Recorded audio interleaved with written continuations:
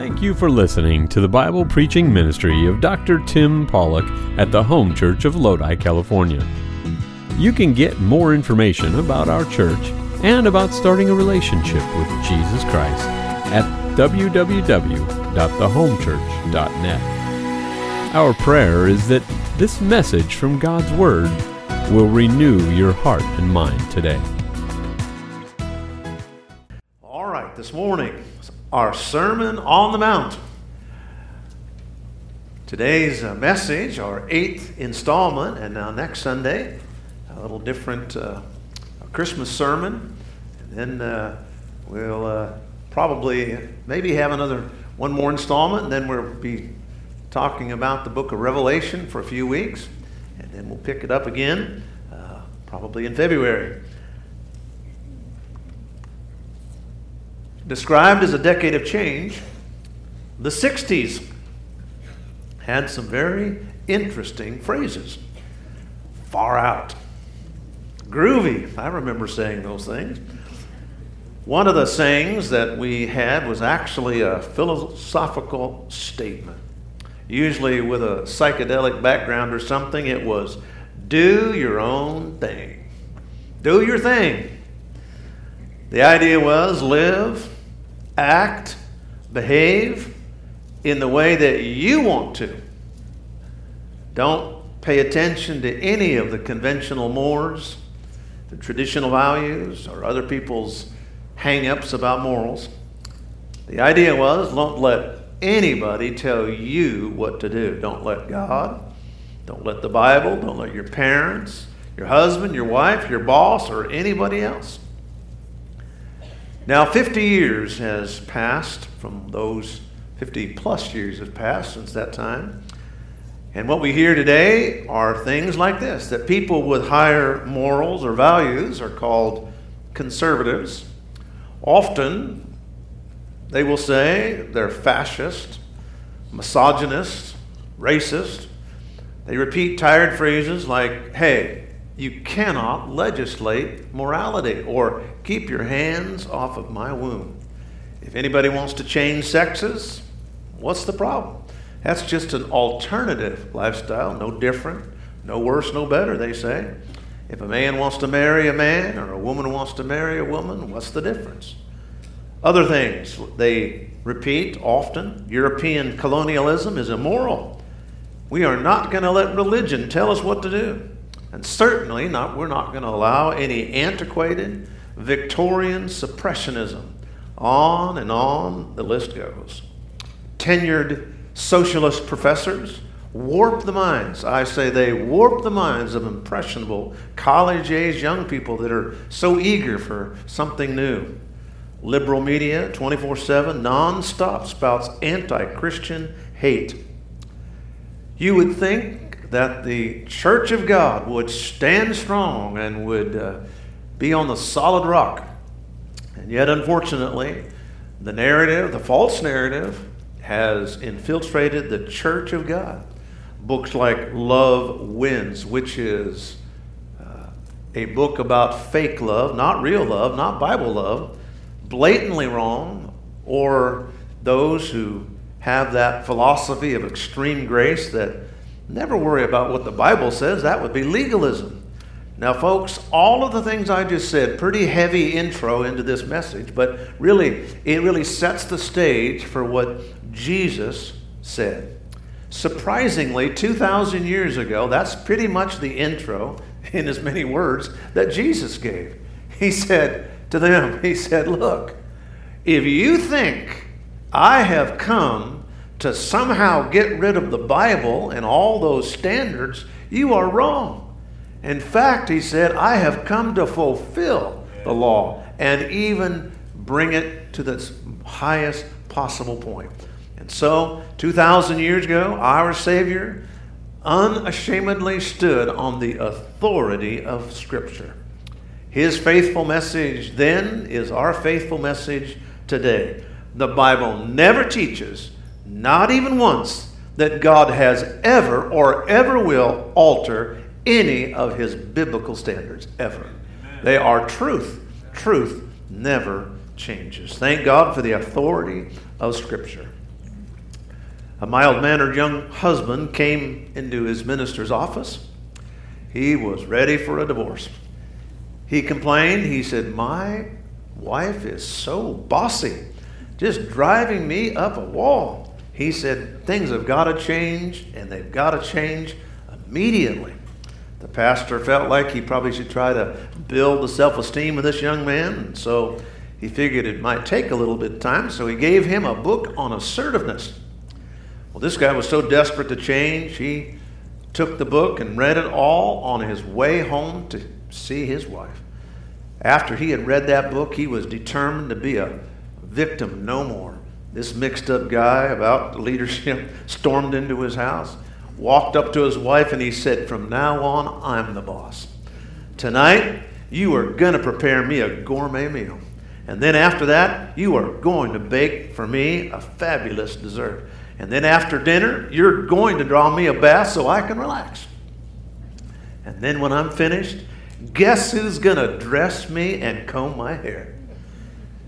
Calmly, his wife replied, "The funeral director." Yep, I don't think that'd go over too well. A little mixed up about authority, I'd say. But I will say this, God is never mixed up about the authority of his word. And I believe today that this message is so important.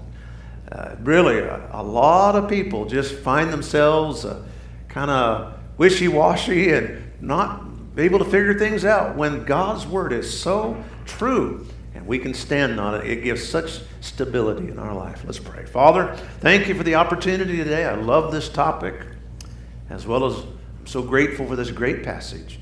We thank you. Give us your insight in Jesus' name. Amen. Jesus appeared on the scene of Israel as a teacher quite startlingly. In a very dramatic way, his message was captivating. Even though he had been around for 30 years or so, nobody really knew much of him outside of Nazareth, where they just knew him as the carpenter's son. And then all of a sudden, after his baptism, he hit the ground running. His ministry was so engaging. As a result, there was lots of talk going on. They didn't have television or telephone, but they had Tele-Jew. And it went everywhere, even to the little villages, and went to the cities. Everybody was talking about Jesus. What kind of a rabbi is this? What is he talking about? I mean, it seems so different. And in fact, they said he speaks as one who has authority. It seems so unique because the prevailing religious thought of the day was given either by the Pharisees or by the Sadducees or the Essenes or a few others. They were used to just the deadening sense that they would listen to somebody who didn't even understand probably. And if what they did understand, it was so legalistic and deadening, it was just terrible. They felt shamed, they felt bullied, they felt empty. Religion was no good. It's just nothing good about it. And so that when Jesus stood up on this Sermon on the Mount and he began to speak his first public recorded sermon, it was just amazing. It was not only tremendous in its eloquence, but I remind you, it was amazing in its sequence. Some people don't understand how that the Sermon on the Mount was a masterpiece of presentation. Notice how he starts. He starts off by saying, who would like to be happy? Well, I'm sure that got everybody's attention. Who doesn't want to be happy? He said, well, I'm going to give you 8 steps how to be happy, but I will tell you, it's going to be a little different than you're used to. He began by saying, you must be poor in spirit. Not poor mouthing, just you need to understand your great need of God. In order to do that, you have to mourn over your sin. And if you mourn over your sin, that will lead you to meekness, which, of course, leads you to a sense of humbleness. When you're humble, God will meet with you. You will seek and hunger and thirst after righteousness. And as a result of that, you will have a pure heart and a peacemaking spirit will follow. However, surprisingly, you won't be everybody's friend because you're going to be so different. They're going to talk about you. In fact, they're going to hate you. They're going to pull you before councils. They're going to throw you in jail. This happy, Christ-filled life is actually going to create some trouble for you in the sense of your personal life. But you're going to be so happy because you're pleasing God. So what should you do? Keep being the salt. Keep being the light in your community. Infiltrate, be there, and you can do this. The next question is, how do we do that? That's today's sermon. Here's how you do it. You are a Bible-believing Christian. And that's the theme of what he said. Be a Bible, back to the Bible person. False religion of that day had added so much to the Bible. They had subtracted so much from the Bible. They had so misinterpreted the Bible. Nobody really knew what the Old Testament was like anymore. And Jesus stood up there and said, this book is perfect. The law of the Lord is perfect. It converts the soul. It makes wise the simple. It is a beautiful book. He said, don't allow false religion to steal the power of the Bible. Being a Bible believer is not being out there on right field. No, it is a tremendous way to live. And so he proceeds in this passage to both clarify and then fortify their faith. So now let's read together, if you would, verses 17, 18, 19, and 20. These 4 verses are powerful. Let's read it out loud together, all right? And you have the PowerPoints here. Ready, begin. Think not that I am come to destroy the law or the prophets. I am not come to destroy, but to fulfill. For verily I say unto you, till heaven and earth pass, one jot or one tittle shall in no wise pass from the law, till all be fulfilled. Whosoever therefore shall break one of these least commandments, and shall teach men so, he shall be called the least in the kingdom of heaven. But whosoever shall do and teach them, the same shall be called great in the kingdom of heaven. For I say unto you that except your righteousness shall exceed the righteousness of the scribes and Pharisees, ye shall in no case enter into the kingdom of heaven. 4 truths, 4 verses. Truth number 1, the permanence of scriptures. First and foremost, think not that I am come to destroy the law. He said, look, God's truth is always true. It never evolves, it never changes, it never alters, and it never adapts. God's word will never change. It is always the same. It is a standard from day one. To Jesus, God's law, Scripture, God's written word, was not only preeminent, it was permanent. Notice what he said, think not. Actually, you could just flip those 2 words. You are not thinking. You're not thinking what's going on. Why would God give you truth and then say, no, it's no longer true? Why would God give the truth and say, but now it's done with? And folks, you cannot believe the amount of the evangelical church that has that crazy idea. That somehow God gave the truth and then God took it away. It's no more for us.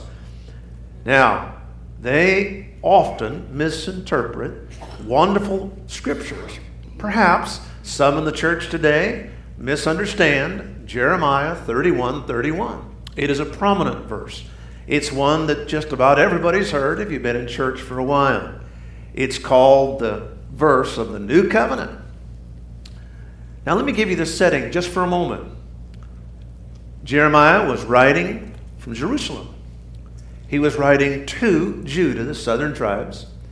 They were exiled to Babylon. They were upset, obviously. They'd been taken away from their country. They were broken. They were discouraged. God gave Jeremiah a divine dream of his glorious plans to restore his people. His point, there had been so much lies, so many false prophets, pastors even called them. He said, you need the truth. Here's the truth. God has made a covenant to his people.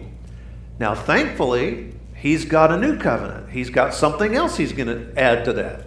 And so let's look at it. Verse 31. Behold, the days come, saith the Lord, I will make a new covenant with the house of Israel and with the house of Judah. Now, to be sound in your interpretation, you must know the primary interpretation is that this is about Israel. Many of us understand as we go through this that this new covenant that God was giving. What is this new covenant? Now, there are people out there who are dispensationalists, ultra-dispensationalists. Others who are antinomians, which means no law, we kind of do what we want. They wrongly say that the Holy Spirit's work of regeneration is only a New Testament thing. That there was no Holy Spirit in the Old Testament, which I always like, what? There was no Holy Spirit in the Old Testament? God has always been a Trinity. He was in the Old Testament just like he's in the New. Now, it's maybe true. His ministry altered a bit, but you can't miss the fact that he filled David and filled Saul and filled Elijah and so many others. Folks, some of them, these dispensationalists, will even say that Old Testament people did not get born again in their lifetime. They were saved on credit. I remember hearing one person say, Old Testament saints were saved on credit. I'm like, what in the world does that mean? Their idea was that they really didn't get saved until Christ came.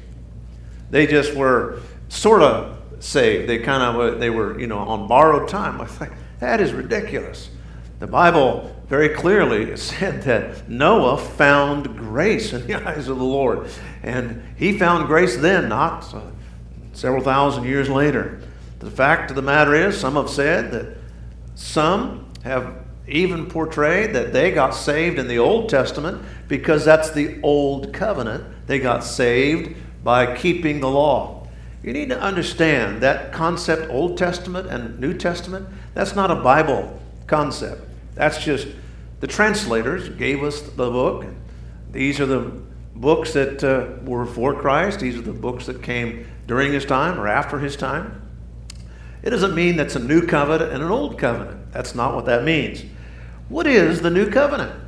The new covenant then is at least this, and not primarily, but it's at least this, that God was going to stop the symbolic ceremonies of the law, not the meaning behind them, as we'll see in a moment, but he was going to stop that. But number two, and primarily, God was telling Israel through Jeremiah that the new covenant is you're going to come back from Babylon, you're going to be in Jerusalem, that's the new thing that's going to happen. And of course that was foreshadowing something called the millennium, when God is going to come and be on earth, and and that's what most of the prophecies are about. You cannot take just the prophecies and look a few days ahead or a few weeks ahead or a few years ahead. In some cases, it's several thousand years ahead. And so, Jesus was telling these folks, he was saying, look, I have not come to destroy the law. The Greek word there is katalao.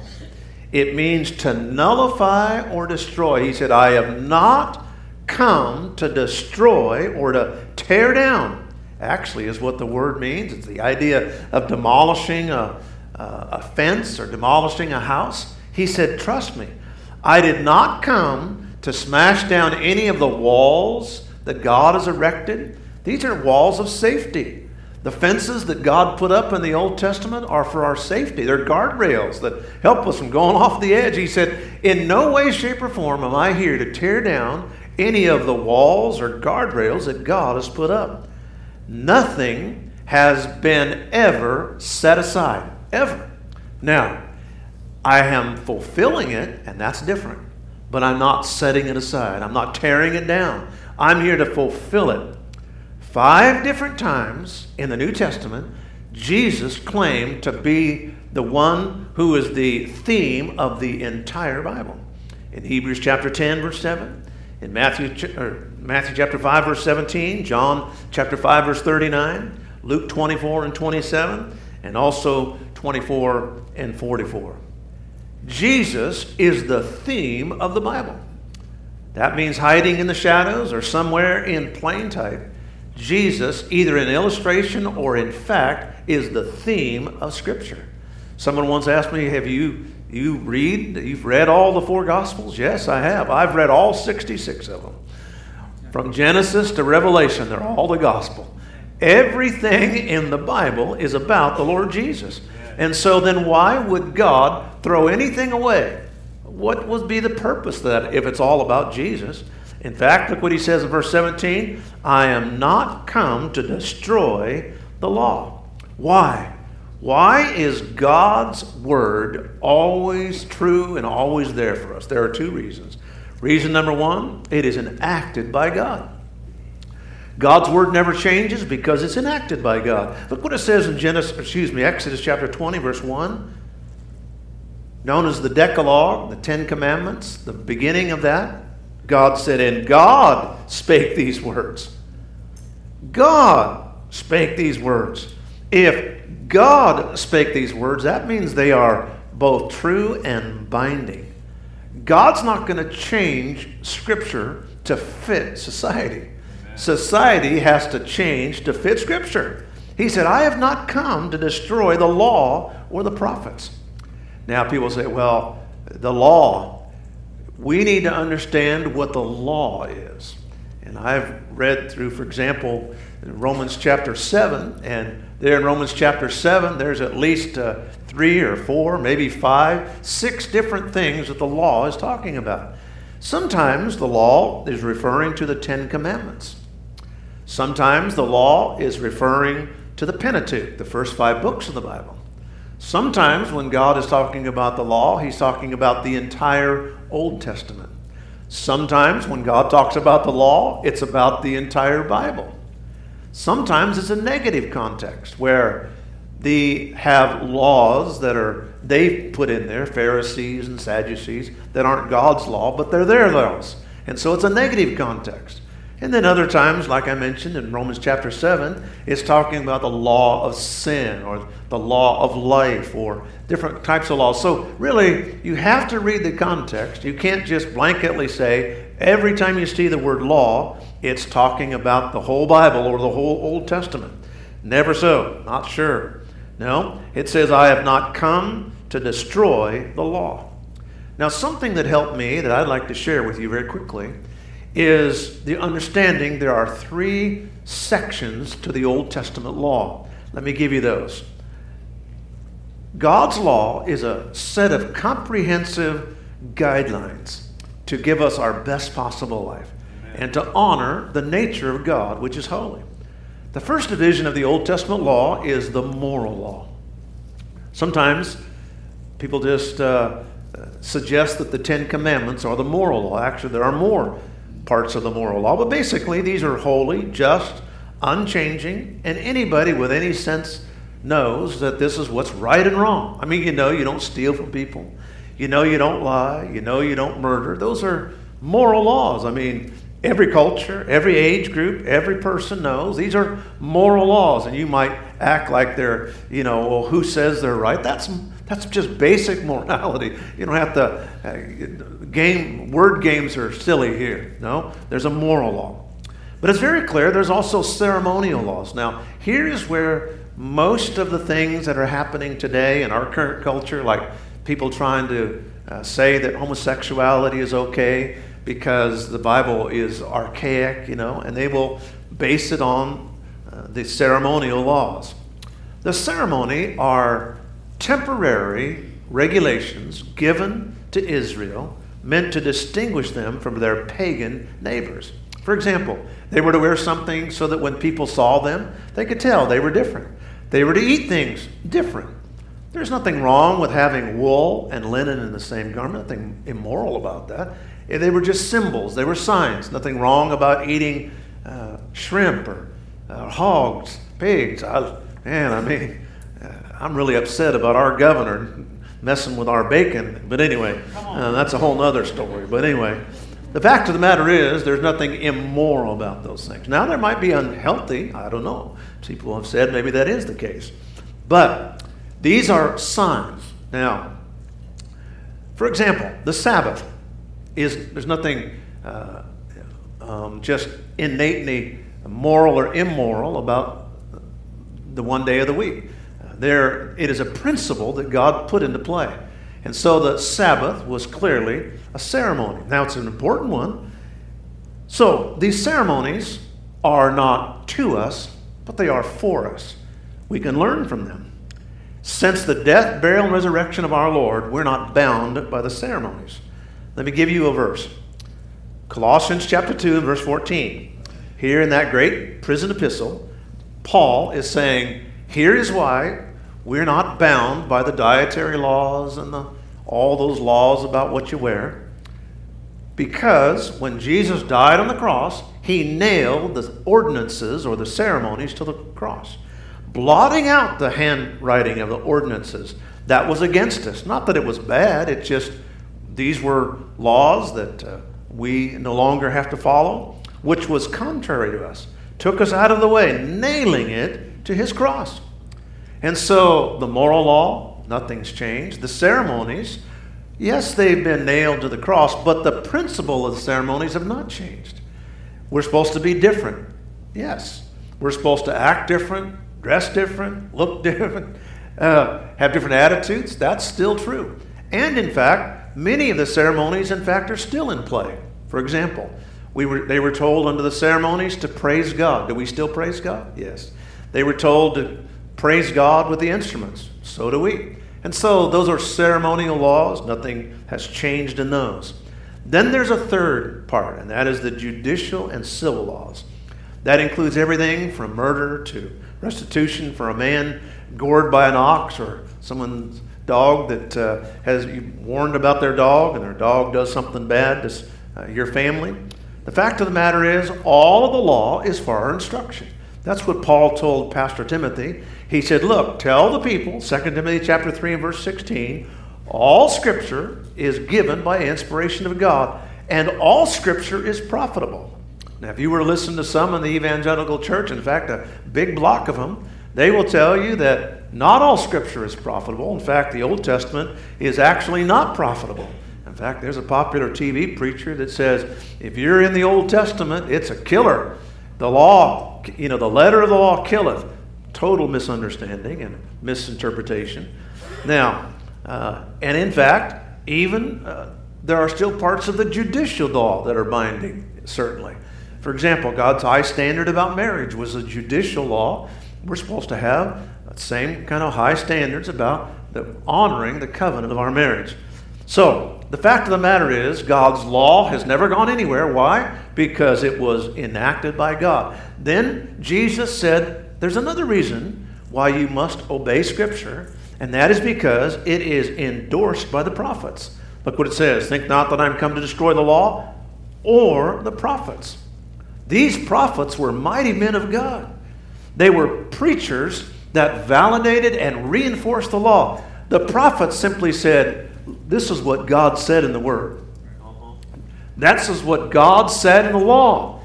That's what a prophet's job was to do. He was supposed to stand up and say, you're breaking God's law. Don't break God's law anymore. That's bad. It is messing up our nation, your life, your families. Don't do it anymore. And we need preachers who will be prophets to hold up the Word of God. A.W. Tozier, great Bible teacher, pastor, and a wonderful devotional writer, once described the fact that America needs prophetic preachers. He said Christianity is to receive any kind of rejuvenation. It must be by some means that's being used by now. The priestly type of a man who carries out his duties, takes his pay, asks no questions, won't do it. The smooth-talking speaker who knows how to make the Christian religion acceptable to everyone, he won't do it. He must be of the old prophet type, a man of God who has seen visions of God and heard a voice from the throne.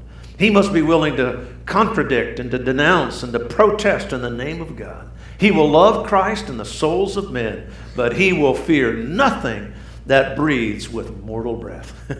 Great words. What he's saying here is we need prophets in the pulpit who will honor the Word of God. Four important truths that Jesus is saying. First of all, the permanence of Scripture. And number two, the perpetuity of Scripture. I love that big word.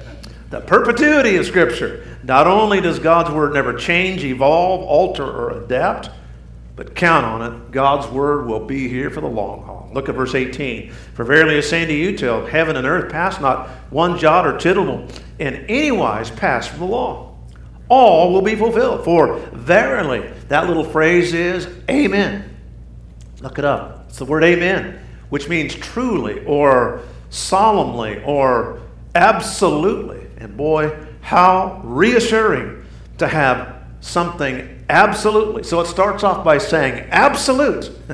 Now there will be many today who say there are no absolutes. In fact, our current political landscape is so changing daily. They seem to have ethics that change every single week. In fact, they say Hillary Clinton changes ethics so often, they're now naming footwear after her. Flip-flops. But anyway, till heaven and earth pass. The Word of God is going to be here when Mother Earth burns up. Put that in your pipe and smoke it there, earth lover. Heaven and earth is going to pass. Earth will pass. Now, I don't think we should be bad stewards of what God's given us, but the fact of the matter is it's going to burn up. People say it's getting warmer. You ain't seen nothing yet. It's going to get real warm. It's going to burn up. But Matthew 24, verse 35 says, heaven and earth shall pass away, but my words never will. Ever. God's word never passes. People say, what does a 2,000-year-old book have to say for us today? The answer, everything. It is authored by the Ancient of Days, the eternal, ever-living God. So, of course, it is for us today. Now, notice what this verse says. Back to this verse. Not one jot or tittle shall in any way pass from the law. So here he is. He's looking at this group saying, and he's got a group of thousands, although his main target is his disciples. He says, look, this Bible is from God. Nothing is going to pass away, not even a jot or a tittle. A jot is the Hebrew smallest letter. It's called a yad. It is pronounced with a Y sound. Tittle is a little serif. I read that the best illustration, although we have an illustration there, but the idea is that it's just a stroke of the pen. In our language, our alphabet, it's kind of like they said, the difference between an E and an F. Both have a vertical line and then either two perpendicular lines or three. The difference between the 2 and the 3 is the one stroke of the pen. That's the idea. God said, never anything, not even one stroke of the pen will pass away. Not even one. People say, well, things have changed. The Bible changes. Folks, that is so far from truth. Not even the smallest little letter, not even a stroke of the pen. We have all that God gave in its original manuscripts. We have those today. Now, they're all there. We have them. Thank God for that. Jesus was a Bible believer. 64 different times in his earthly ministry, he referred to the Old Testament. You'd say, well, wait a second. Doesn't the Bible have a lot of contradictions? Jesus validated the Old Testament. If Jesus validated the Old Testament, and it supposedly has all these errors and contradictions, then that means there's two possibilities about Jesus. Number one, there were errors, but Jesus didn't know it. That means he's ignorant. He doesn't seem like he's ignorant to me. Number two, there are errors in the Old Testament, and he did know it, and that means he's dishonest. Do we think in any way, shape, or form Jesus was either ignorant or dishonest? No. Then you have to accept the Old Testament as absolutely the Word of God. And that's a problem because many people today do not. The Gideon magazine carried an alarming article about the next generation of upcoming pastors. Listen closely. George Marsden did some research, and he found out that 85% of the students that were asked in America's largest evangelical seminaries, 85% in the top evangelical seminaries said they do not believe in the inerrancy of Scripture. 85% of the upcoming pastors. They took a poll of 10,000 clergy in America and asked if they believe that the Scripture is inspired. 95% of the Episcopalians said no. 87% of the Methodists said no. 77% of the American Lutherans said no. And unbelievably, 67% of American Baptist pastors said no, the Bible is not inspired. Well, I promise you one thing. Long after those Bible deniers are gone, the blessed Holy Scripture will still be changing lives. It is true, and it's never changed. 4 important truths. Jesus said it is permanent. It'll be here. It has perpetuity. Number 3, the perseverance of Scripture. The legitimacy of the Word of God for us today. Look what it says in verse 19. Whosoever therefore shall break one of these least of the commandments, and shall teach men so, shall be called the least in the kingdom of heaven. But whosoever shall do and teach them, the same shall be called great in the kingdom of heaven. God's Word is here, and it's here to stay. Long haul. If so, it has then a legitimate claim on our life. Now, the big issue here is don't ever dismiss the Word of God as immaterial, irrelevant, or unrelated. Notice what he says. Whosoever, therefore. Remember, one of the rules of interpretation is this. What's the therefore, therefore? If there's a therefore in the verse, what's the therefore? Since not one jot or one tittle has ever or will ever no longer be true, then it is of necessity still binding for us today. God's Word is divine truth.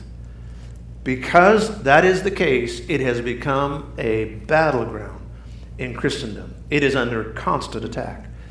We have a direct account from liberal theology, eggheads who say the Bible's not inspired by God. It has a rear attack from relational theology, those who say we must interpret the Bible by the experiences we have, meaning let's be more relational, less doctrinal. There are sideway attacks, psychobabble theology, who tell us that current scientific discoveries help clarify the Bible truths. Folks, we get it from the front. Bible believers get it from the back and from the side. And yet the Word of God stands, like the old hymn says, like a rock undaunted. Amid the raging storms of time, its pages burn with truth eternal, and they glow with a light sublime. The Bible stands, though the hills may tumble. It will firmly stand when the earth shall crumble. I will plant my feet on the firm foundation. The Bible stands. Now notice what it says in verse 19. It says, whosoever shall break one of these commandments. The word break there is an interesting word. It means to loose or to release. If you release yourself or you teach others to be released from the obligations of God's law, then God said, you're low class. That's what he said here. He said, you're least in the kingdom. You're low class, man. F-, 0 star. You're a bad dude. Anybody who says we are released, that's what the word break is, from the Scripture. And the temptation is that when the Bible doesn't seem to fit our age, then what good is it? There was an old man who lived in the mountains of eastern Kentucky. One day, one of the man's grandsons approached him with a problem. He said, Pap, I read the Bible, but it doesn't seem to, I don't seem to get it. I don't really understand it. It doesn't seem to stick with me. I'm not sure about it. He said, what's the use of reading the Bible? The grandfather ordered his grandson to go get a basket. The basket that was used to carry the coal into the house. He said, I want you to go down to the river and I want you to get a basket of water. Now those coal baskets, of course, have holes in them. Grandson looked at his dad or his grandfather like he was crazy, but he said, okay. He ran down there, maybe just to please his grandfather, got that basket, dipped it down into the river, and carried it back to the house. By the time he reached the house, it was absolutely empty, of course. he reached up there and he said, "It is useless, Pap, for me to go down there and get that basket, try to get water and bring it up here. It's useless. It's not going to work." And the grandfather said, "It's useless? Really?" He said, "Take a closer look at the basket." So the grandson looks at the basket and he said, "Do you notice anything about that coal basket from when the time you took it down to the time you brought it back?" He said, "Well, nothing, but it's cleaner." He said, "Exactly. The Word of God, you may not think it's doing much. You may not retain a lot of it. But the fact that it has gone through you, you are a cleaner person. It is valuable." And so the Word of God is for us today. And number 4, the perfection of Scripture. Jesus said, now look, there are many good creeds. I'm not going to deny that.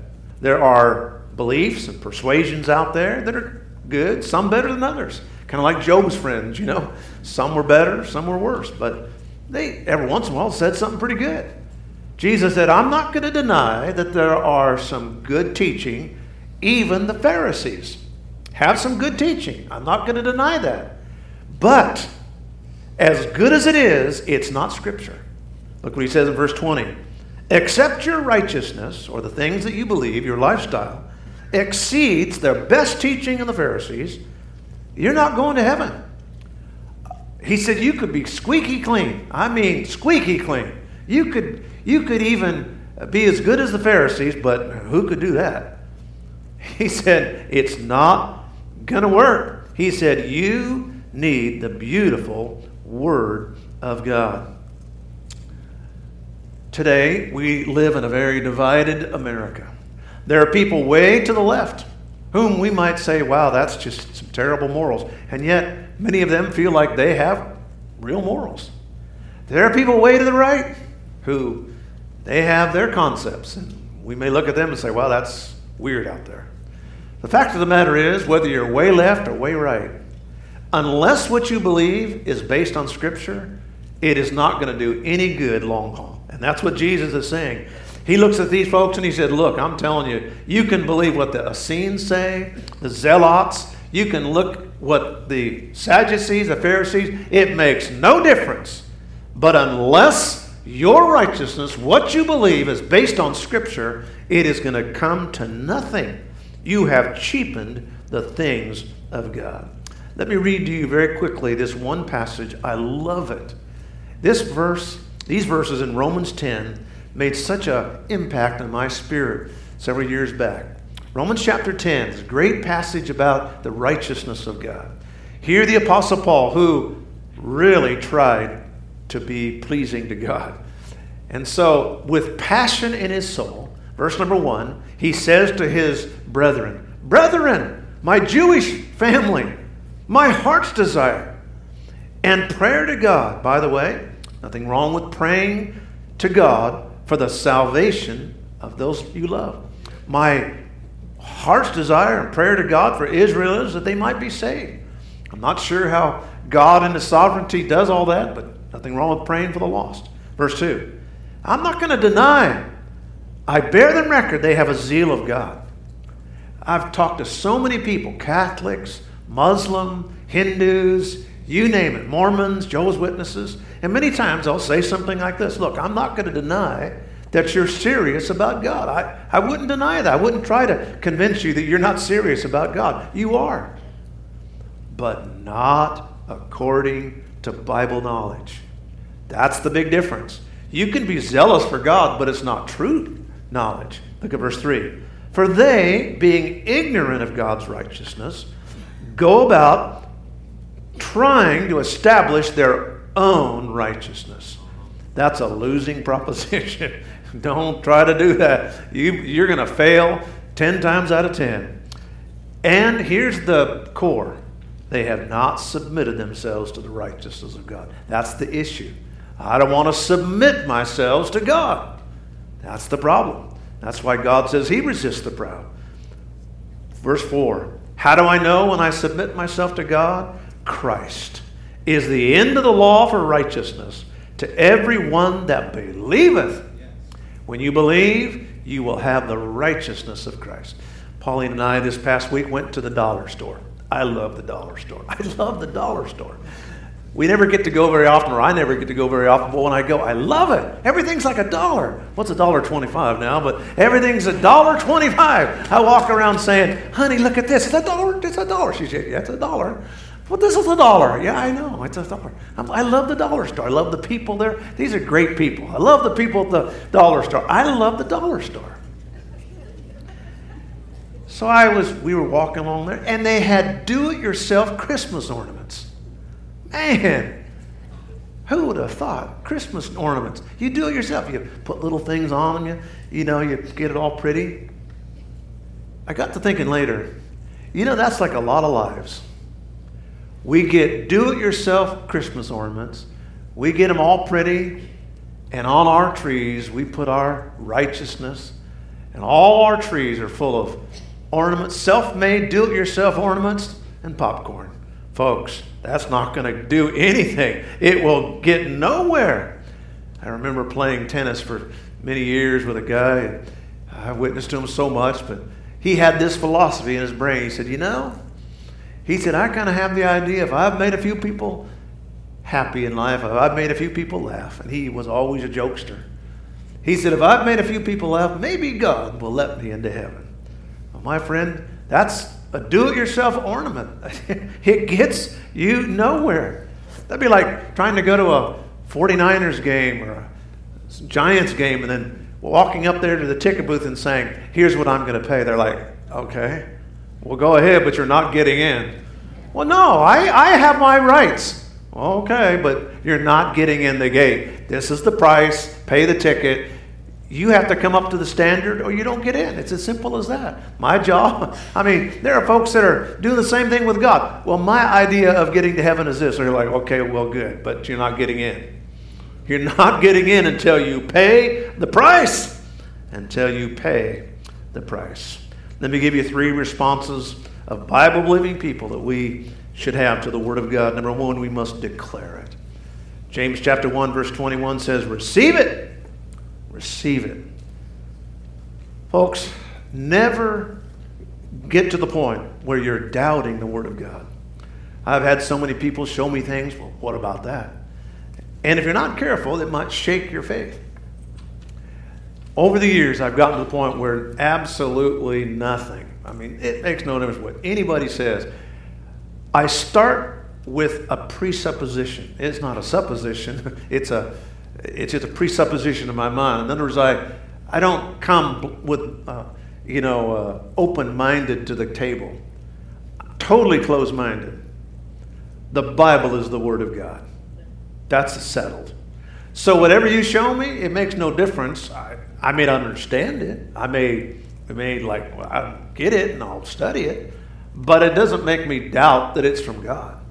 I remember years ago when I was a young man, I almost got my head turned for a bit about eternal security. I remember reading a verse, I think it was Matthew 24, where it says, those that endure to the end shall be saved. And I was like, oh boy, oh yeah, oh no. Okay, so there's hundreds of verses that say all you have to do is believe. One verse that says you have to endure to the end. Okay, stop for a second. That's not what God is saying. A little bit of interpretation, a little bit of reading. Oh, I get it. So what I'm saying is, folks, no matter what anybody says, just let it roll off. You're like, whatever. Now, I may not understand it. You don't have to understand it. But I always approach things with this understanding. I receive and declare the Word of God. Number 2, desire it. Psalm 138, verse 2, I've exalted my word above my name. Do you lovingly hold the Word of God as the final authority in your life? Charles Spurgeon said, God forbid should we ever dishonor the Word of God. And then number 3, declare it, desire it, defend it. Defend the Word of God. In that amazing, edgy epistle, Jude, the half-brother of our Lord, said, earnestly contend for the faith. Earnestly contend for the faith. I close with this illustration. Andrew Bonar was a great Scot theologian, pastor of the 19th century. Well known for his undying love and defense of the Word of God. He had 3 rules. Here's what he said. Number 1, I will not speak to any man before I speak to Jesus. Number 2, I will not do anything with my hands until I have been on my knees. And number 3, I will not read the papers until I have read my Bible. Folks, will you today say, on Christ, the solid rock I stand, I am a Bible-believing Christian. I stand with Jesus. I love the Word of God. Our heads are bowed and our eyes are closed this morning. We hope you enjoyed listening to the preaching and teaching from God's Word today. You can get more information about our church and about starting a relationship with Jesus Christ at www.thehomechurch.net. From all of us here at the Home Church in Lodi, California, thank you for joining us.